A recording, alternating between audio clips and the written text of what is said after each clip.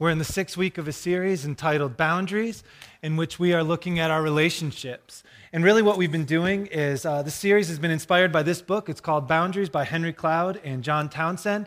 And it's not to say that what we're doing is not inspired by the Bible. Of course it is. We are looking at what the Bible has to say about our relationships. But this book has been a driving force in helping me understand boundary issues and how to help other people through them. And the truth is, that's the majority of the situations that I have to deal with in counseling. And so it seemed wise to just talk about it.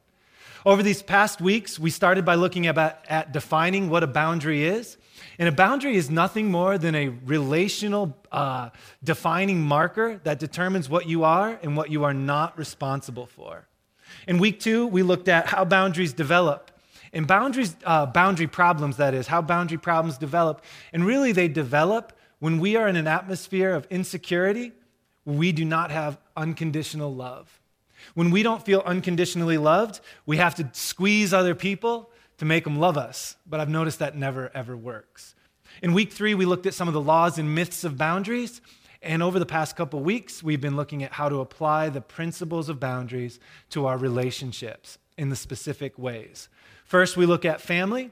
Then last week we looked at friends, and now we come to one of the most fun of all the topics, the marriage relationship, boundaries in our spouses. And to do this, I want to ask you to turn in your Bibles with me to Ephesians chapter 5. You can find the passage in the Bible in front of you. It is the blue book. It looks just like this, and it's on page 949.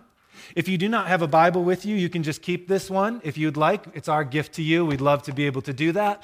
We are a church. We freely give Bibles out. Part of the blessing of who we are. But as we go through this, you might be going something through your mind like this. I'm not married. How does this apply to me? And so to that, before we read the text, you'll notice it in just a moment. I want to promise that if you aren't married, in fact, even if you never were to marry, that this sermon would be highly applicable to you. For you're about to see in the text we're about to read that this topic is about marriage, but it's not just about marriage. It is about the relationship that we have with Jesus. The relationship we have with Jesus. So with no further ado, Ephesians chapter 5, verses 21 through 33, let me show you what I mean. Paul says, written 2,000 years ago, submit to one another out of reverence for Christ. Wives, submit yourselves to your own husbands as you do to the Lord. For the husband is the head of the wife, as Christ is the head of the church, his body, of which he is the Savior. Now, as the church submits to Christ, so also wives should submit to their husbands in everything. Husbands, love your wives, just as Christ loved the church and gave himself up for her, to make her holy, cleansing her by the washing with water through the word, and to present her to himself as a radiant church, without stain or wrinkle or any other blemish, but holy and blameless. In this same way, husbands ought to love their wives as their own bodies. For he who loves his wife loves himself. After all, no one ever hated his own body, but they feed their body and they take care of it, just as Christ does for the church. For we are members of his body. For this reason, a man will leave his father and mother and be united to his wife, and the two will become one flesh. This is a profound mystery. But I am actually talking about Christ in the church. However, each one of you must also love his wife as he loves himself, and the wife must respect her husband. So I want to open up by showing you 2 core principles, and then we're going to move from that, and I'm going to talk a little bit about boundaries in the marriage relationship, and then I'm going to bring it all back together with the main question that we're all asking ourselves right now probably, and then we'll finalize our time together in just a moment by looking about exactly what does Jesus have to do with the marriage relationship. But first, 2 core principles from this text, and they're both really fun and we're going to enjoy it. The first is marriage is intended to unite 2 people into one. You can't help but see this as you look at Ephesians chapter 5. Marriage is intended to unite 2 people into one. If you notice with me in your text and you look at verse 31, the text says, the 2 will become one flesh. And the preacher, he says at the weddings, right, there's this old language, that which God hath joined together, let no man pull asunder, whatever that means. The 2 becoming one flesh is a unique thing in marriage. It is the design that Paul has for it, but it also makes things a little bit more complicated when it comes to boundary issues. As Henry Cloud says in the book Boundaries, if there were ever a relationship where boundaries could get confused, it is marriage, whereby design, God intends us to become one flesh. What does this mean? Two people becoming one flesh. Obviously, when two people get married and they stand before the preacher does not say the words and all of a sudden, like magnets, they go together and become Siamese twins. We know that's not the case. So what is the text talking about? We retain, when we get married, our individual emotions and physicality. We don't become the other person. The text is talking about intimacy and togetherness. That's what it's talking about. But notice that the text says the two will become. I have noticed that the process of a marriage becoming intimate and close is not an automatic one. It takes time, and it doesn't just happen with time. In the same way that if you went through something as a child that has haunted you and still comes back to you, you need to see a counselor. Time doesn't make that stuff right. You got to deal with your emotional baggage. In the same way that if you're overweight and you want to lose weight, time does not make you slim down. You've got to eat less and move a little bit more, right? And in the same way, our marriage relationship does not become one flesh just because the preacher says you're husband and wife. In all of our decisions, God's design for us is to become one flesh, but I like to think of it as we must make decisions that are one flesh type of decisions. And in our lives, we can make one flesh type decisions in our marriage, or we can make decisions of distance. And this principle applies to any relationship. If you have kids, and one of your kids gets awesome gifts for Christmas, and the other one gets garbage, don't be surprised that the one kid doesn't like you as much as the one that gets awesome gifts. If you're a married couple, and every Saturday and Sunday you spend the entire day watching football, do not be surprised when your wife does not feel as though she wants to be all hot and heavy all the time, right? Can this be said in church? Of course it can. I am the preacher. I speak. You are gracious to listen. Yes? When we make decisions of distance, this is so simple. I don't know why in the church world we mess this up. Distance ensues. But I cannot tell you how many conversations I've had with husbands who say, my wife should love me better. Okay? What do you think the natural reaction, I've said this to people, what would be the natural response that your wife would have to you with the way you have treated her? Well, exactly what she's doing, but that's not godly. You never say this. This is why I'm a terrible counselor, but you want to say, okay, idiot. Good luck for you. I have a strain of thought that I'm going to resist. The decisions we make either lead to greater intimacy or they lead to greater distance. If you're in a relationship where you constantly make decisions of distance, then don't be surprised when you experience distance. As we saw, it is in week 3, it is the law of sowing and reaping at work. But marriage is designed to unite two people into one. God has designed it so we might experience unconditional love and intimacy within marriage. But the second thing we see from the text, it's a core principle, and you can't help but see it. In fact, the text almost seems as though it's confused. Is it talking about the husband and the wife, or is it talking about Christ and the church? And the second principle is this: marriage is intended to mirror the relationship between Christ and the church. Marriage is intended to mirror the relationship between Christ and the church. This concept is directly connected to what I just spoke about, making those one flesh type of decisions. And in fact, the text even goes on to highlight 2 behaviors that are necessary for making one flesh decisions. And those 2 behaviors are obvious throughout the text. In fact, perhaps maybe as you saw them, you began to get a little hot in the neck as you read them, but they are love, and that one doesn't bother us, and submission, that one can. Love and submission. And I promise I'm going to address the whole submission issue in just a moment, but for now, I just want to say as clearly as I possibly can that love and submission are the responsibility of both the husband and the wife. Love and submission are the responsibility of both the husband and the wife. When I was getting ready to get married, I grew up in a really small, very fundamentalist conservative church, and I proposed to my wife. That's how it works. And we started to get ready for the marriage, and we did premarital counseling with, I don't know, I'm a little irreverent, but my weirdo pastor, you know? And so I knew it wasn't going to go well because I knew my wife and I knew my pastor. So this is exactly what happened, and I don't make this up for this sermon. I promise you this happened. So it was the first session. It was a really dark and dingy office. And the pastor turns to us, and his opening lines in our premarital counseling was actually to Sarah, and he said, "Sarah, for your entire life, you will be under the authority of a man. Up until this time, when I pronounce you husband and wife, you've been under the authority of your father. And when you get married, you will be under the authority of Bill." And then I promise this happened. That would be bad enough. But then he looked at Sarah with his grandfatherly smile and said, "Isn't that great?" And I've just ignored just about everything he told me in premarital counseling, and everything's gone well so far for me. What a bonehead, right? I mean, I don't know how else to say this.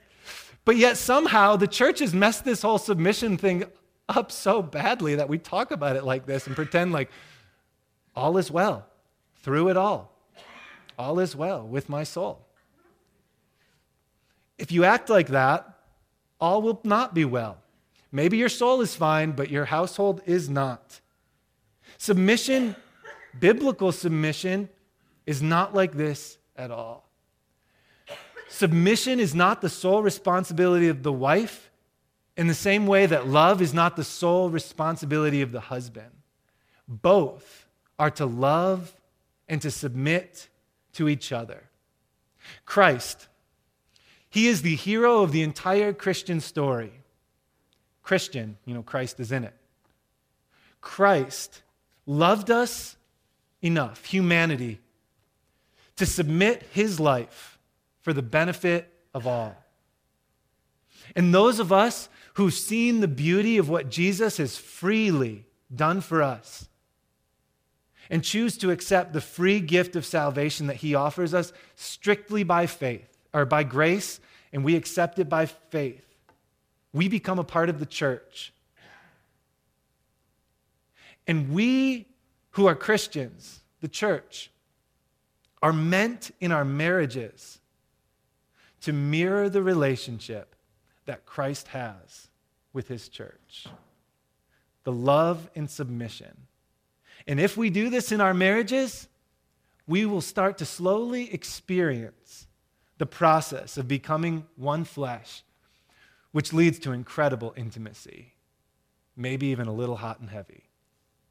But this intimacy only happens as each person takes up their individual responsibility to make one flesh type decisions. So, what are we responsible for in marriage? I've got 3 things I want to go through with you sort of briefly. And as I go through them, at times they will sound like they are the opposite of submission, but as I go through them, I hope to show you in the end that you have misunderstood submission if this does not sound submissive. These 3 things are things that you must do to make one flesh decision. You must take responsibility for. And they're really hard. The first is, in marriage, you are responsible for your own feelings. Your feelings are your feelings. No one else can take responsibility to communicate and express them. And taking responsibility for our own feelings is one of the most important things or elements in the process of a marriage becoming one flesh. In the book Boundaries, the authors describe a counseling session that one of them had. And I want to read it to you so that you can kind of hear this conversation, and it expresses the idea of our need to express our feelings to our spouses. And I know for guys, even for me, well, even for me, what am I saying? Of course I'm a guy. I know guys don't really like to express feelings too much. Sometimes in church, I've talked about it. My wife really likes to have what's called couch time, where we just sit on the couch and talk to each other, which sounds like driving a nail through my skull, but I do it maybe like 4 or 5 times a year, and I'm trying to do it better. We're going to do it tonight. We did it last Sunday. We're working on it. But we do not like to sit around and express feelings, do we? But I want to read you this conversation, and it'll illustrate so perfectly why expressing our feelings, it doesn't have to be on a couch, but why it is so critical. The counseling session begins, and they are there, the husband and wife, because the wife is very concerned and deeply upset about her husband's drinking problem.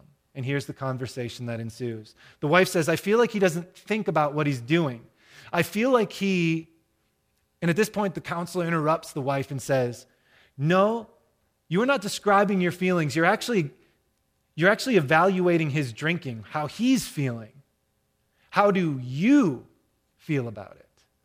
The wife says, well, I feel like he doesn't care when he drinks. And the counselor interrupts her again and says, no, now you're not evaluating, but you are just saying what you think about him, that he doesn't care. I want to know what you feel about it.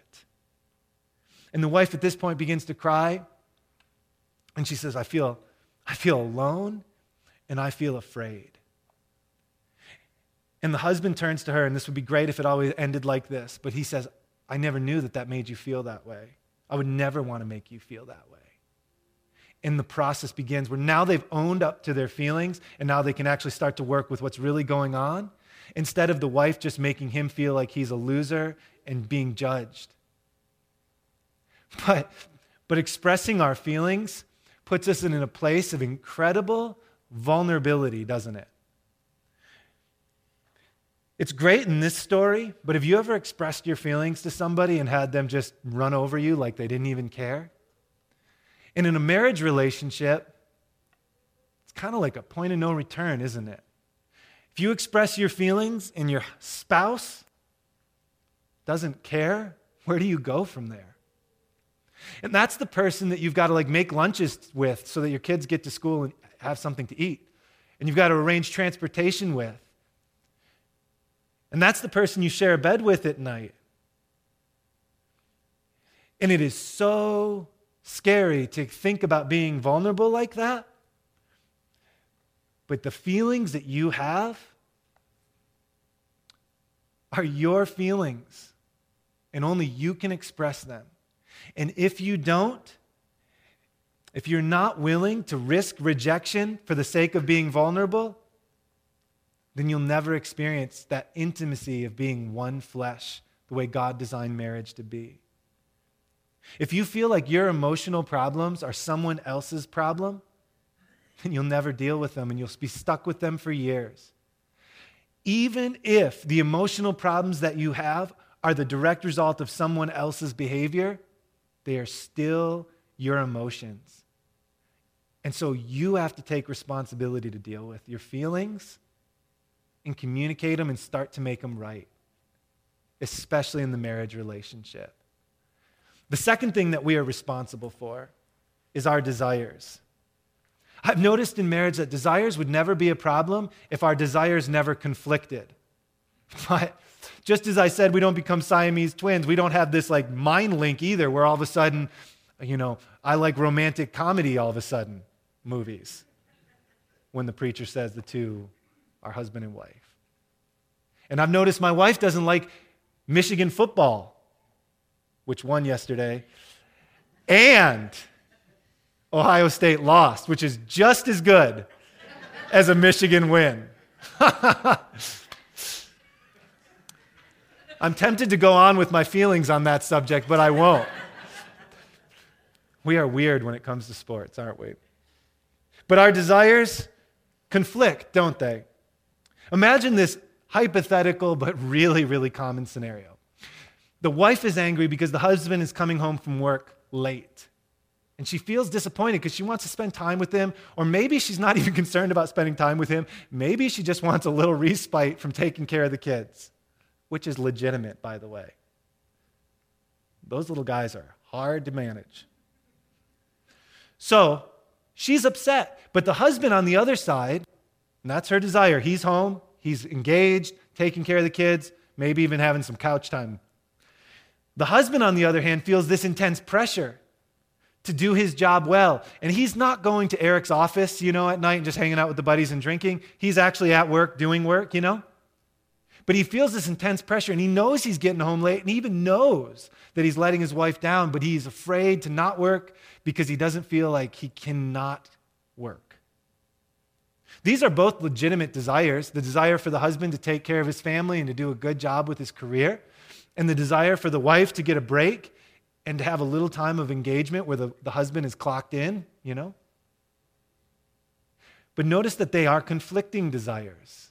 Both are legitimate, and the wife could say that the husband is being selfish, but in the same way, couldn't the husband argue that the wife is being selfish?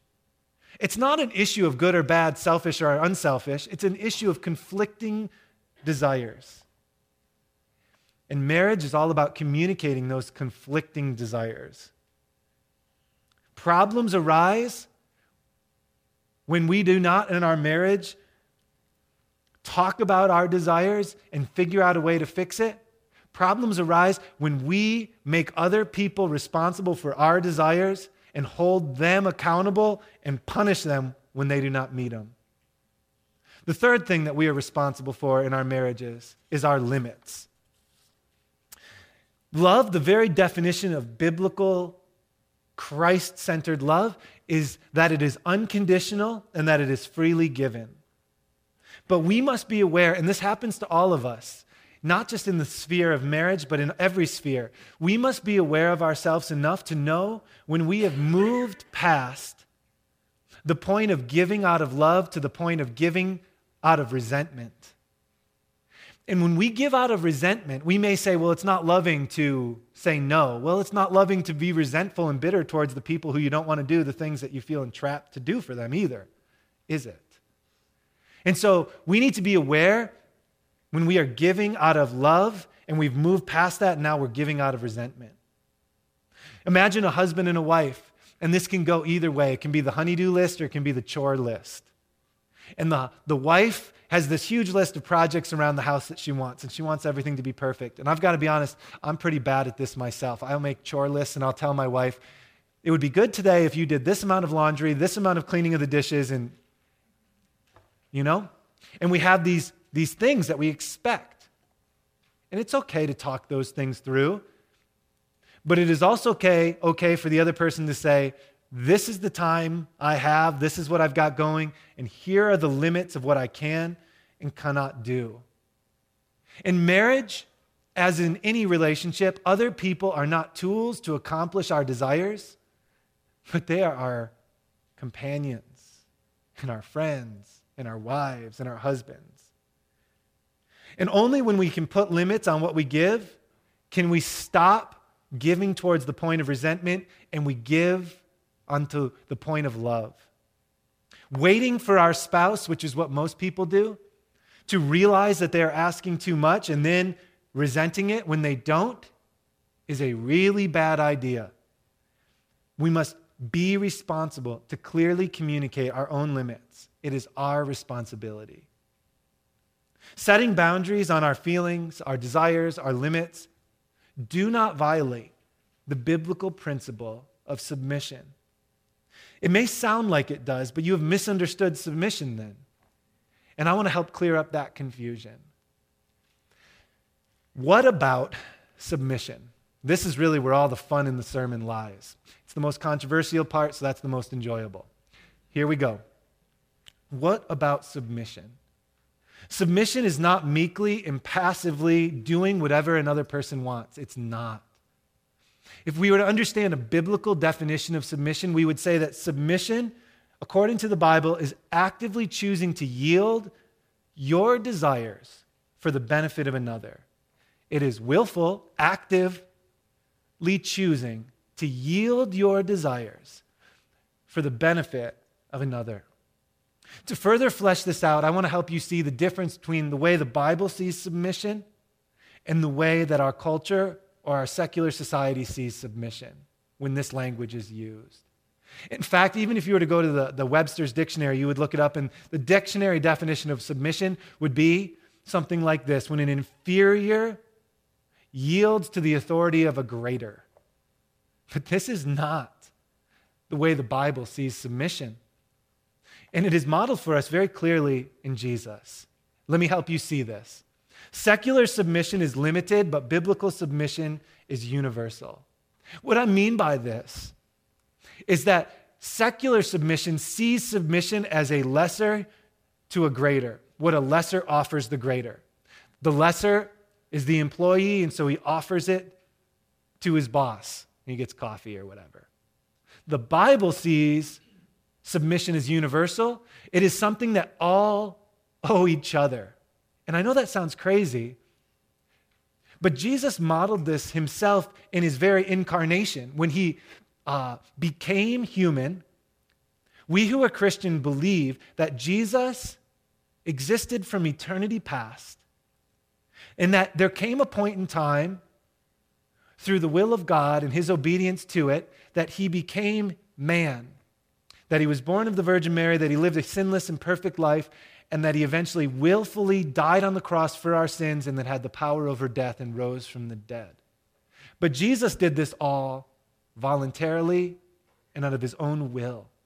We know that he didn't even want to do it in some sense because of his prayer in the Garden of Gethsemane.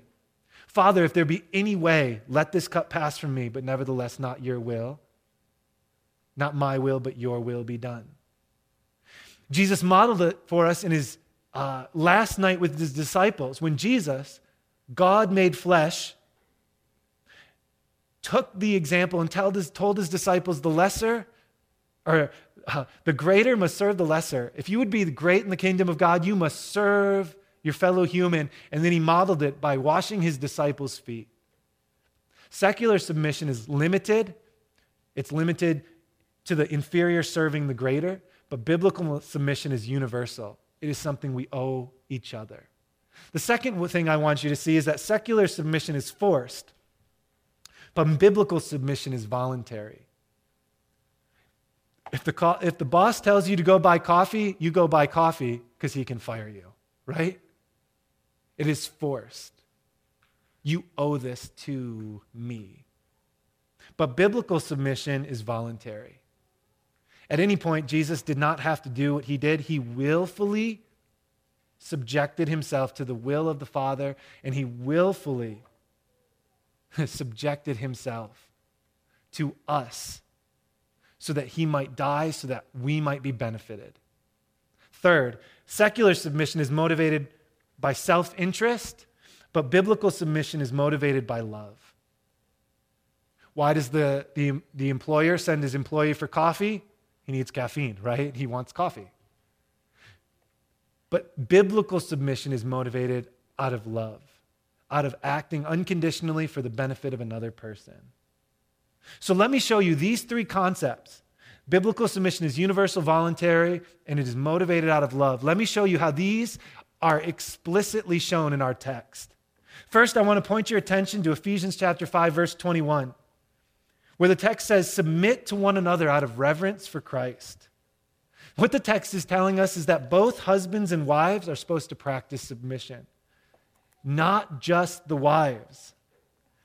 Submission in the Bible is not limited between the weak to the inferior. If we ever have any doubt of this, we must only look to Jesus. I've already talked about this, but I want to, if you do take notes, write down this passage and this afternoon read it. Philippians chapter 2, verses 1 through 11.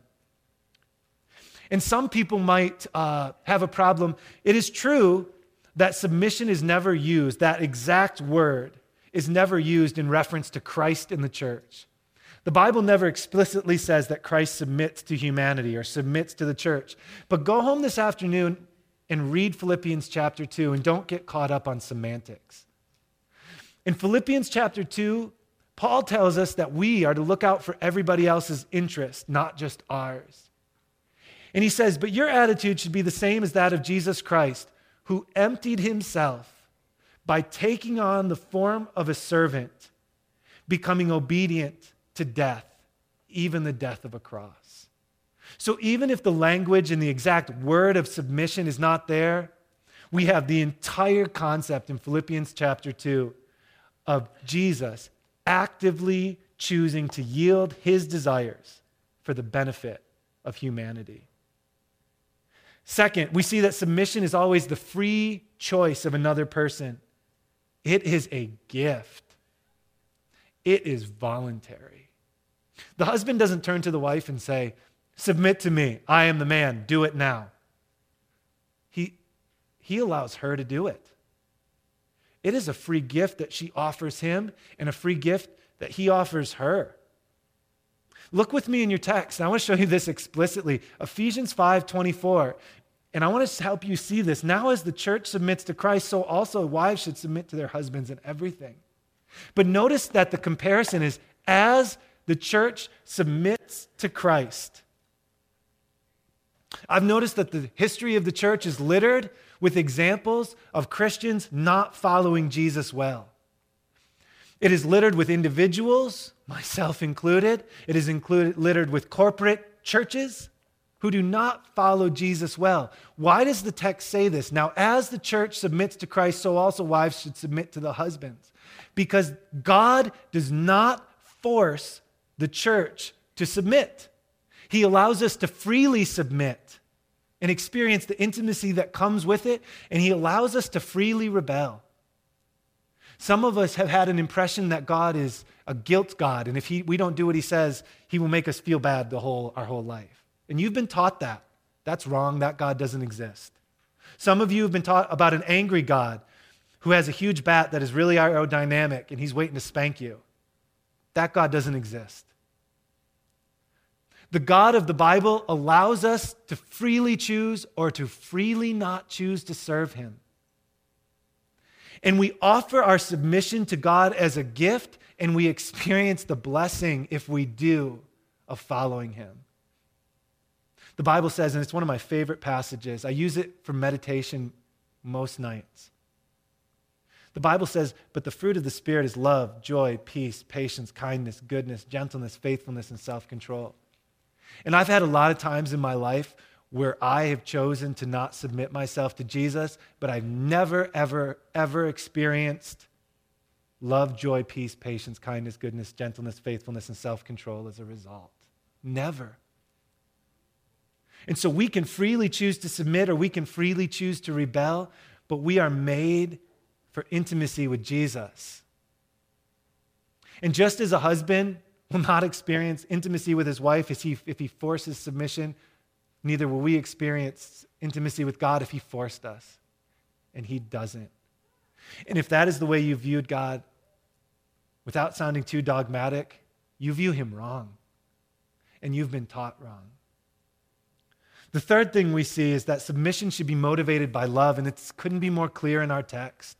Ephesians 5:25 says, husbands, love your wife just as Christ loved the church and gave himself up for her. The text goes on to talk about how when the husband does this, he presents his wife, and it intermingles the concept of the church as blameless and holy and pure and unstained. Have you ever noticed that when we treat each other well, it makes other people think we're awesome? If I were to come up and I'd be like, oh, you've got to meet Chris. He is so awesome. You're going to love him. He's the best. You're kind of like, yeah, I guess Chris is pretty awesome.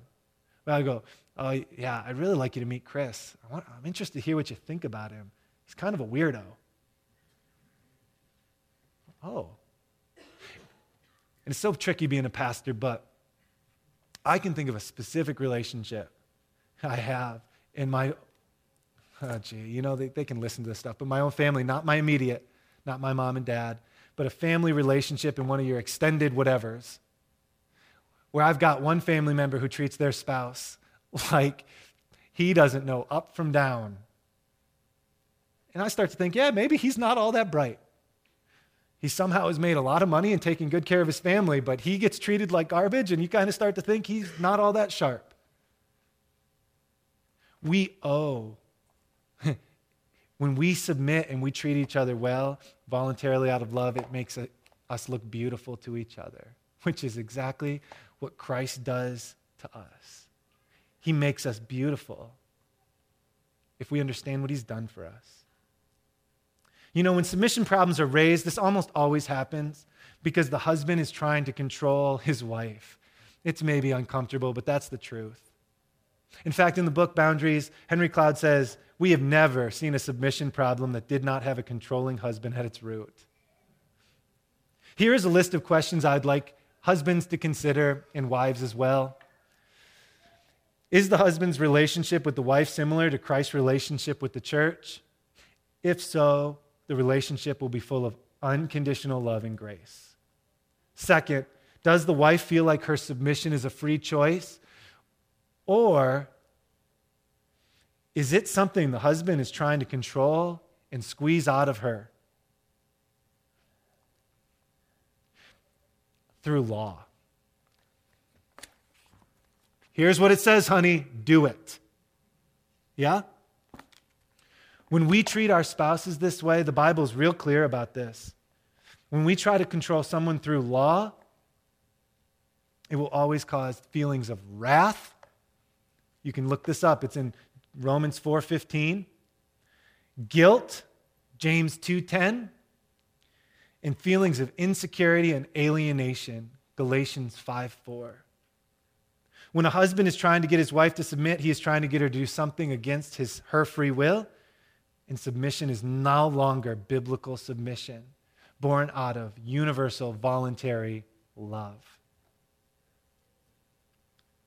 And that is not what we saw Christ do. In the beginning of my sermon, I said this sermon is really a sermon about Jesus' relationship with us. And I just want to wrap it up, and I want you to see the three themes, voluntary, universal, and love, that exist in this statement. For this is what Christ is willing to do for each and every one of us. Christ willingly gave his life for us all out of love. He never forces us to do anything, certainly not to submit. One of my favorite stories is found in the Old Testament. It's between a couple named Hosea and Gomer, and it typifies the relationship that Jesus has, or that God has with his people. Hosea was a prophet. He was unmarried, and God tells him to marry a woman, and this woman happened to be a prostitute, which is never what you would think of God asking someone to do, right? Not an ideal match. And Hosea must have had feelings like, a prostitute, what are you telling me to do, God? And he does marry that prostitute, and that prostitute reforms for a time. But eventually she goes back to her old ways, and for years they're separated. And in the book, it's so beautiful, eventually she shows up again after years of being away, and she shows up used and abused on the slavery block because she's being sold as a slave, because she's gone back into her life of prostitution, but she's no longer good for that, so somebody's going to buy her for a small amount of money, and I guess she'll cook and clean for him or something. And God says to Hosea, do you still love her? And he says, I still love her. He says, then go and buy her back. And Hosea goes to that slavery block. He buys her back and wraps her in his love. And the Bible says that's exactly what Christ has done for us. While we were still sinners, Christ died for us. This whole sermon, this whole text is about husband and wife, and if you take ownership for your feelings, desires, and your limits, you can have a better marriage.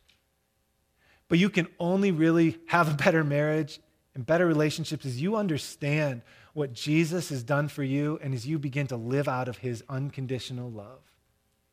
And so this is not a sermon where I want something from you, but something for you. And I want you so desperately to have your relationships transformed, but even more, I want you to understand the unlimited love and grace of God, who longs for you to be right with him and to experience the love, joy, and peace that is the result. If anything in this sermon has kind of captured your heart or your mind, we have a free gift that we'd like to give anybody who would like one.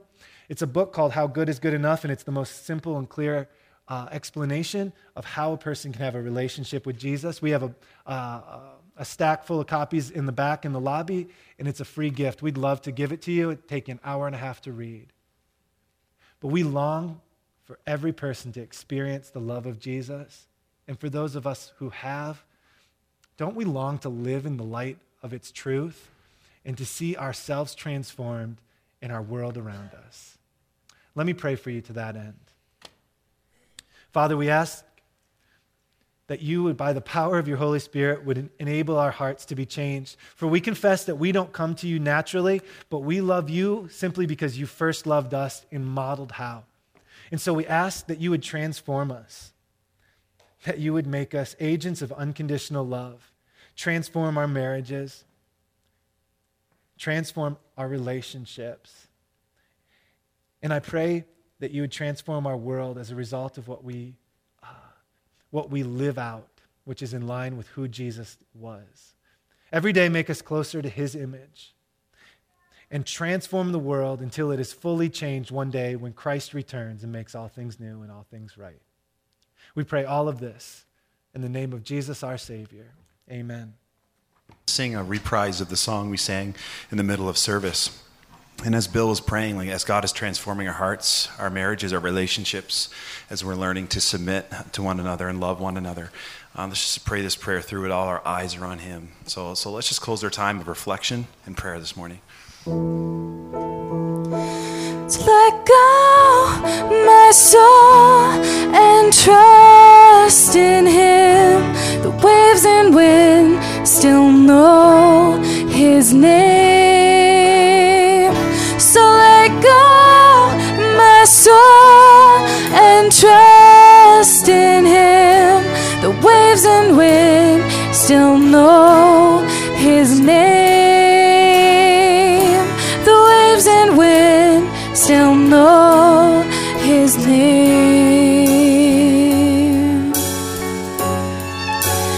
It is well with my soul. It is well with my soul. It is well with my soul. It is well. It is well with my soul. It is well with my soul. It is well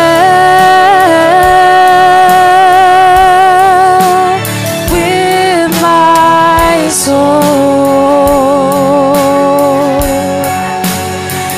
It is well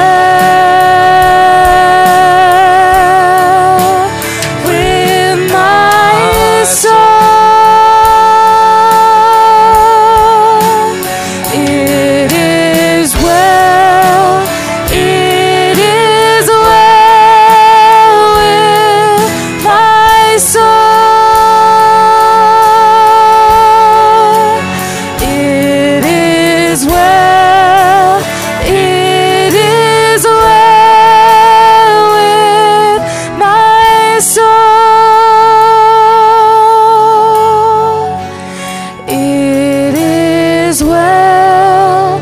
It is well with my soul.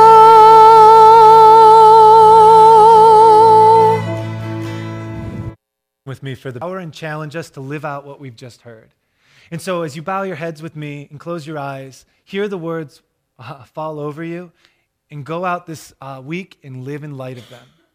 Hear them with me as I pray them over you. Now, go into the world in peace. Have courage. Hold on to what is good. Honor all men.